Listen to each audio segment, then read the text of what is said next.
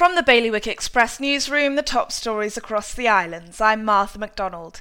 Guernsey's Public Health Service is strongly advising against all non-essential travel to and from the island as part of their coronavirus precautionary measures.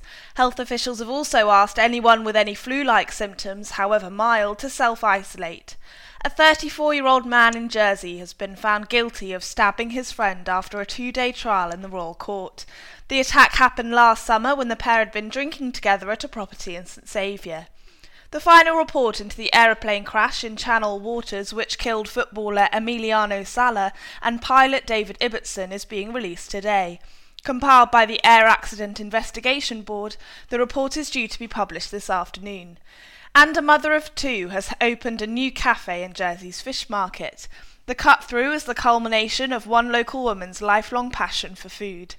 For those stories in full and to get the headlines straight to your inbox each morning, go to bailiwickexpress.com. Your weather now, it's looking like a sunny morning with risks of rainfall and getting cloudier towards the afternoon. Temperatures reaching 11 degrees in Jersey and 10 in Guernsey. That's Bailiwick Radio News, sponsored by Liberation 75. Celebrate 75 years of freedom with Liberation 75. Find out what's on at liberation75.je. There's something for everyone.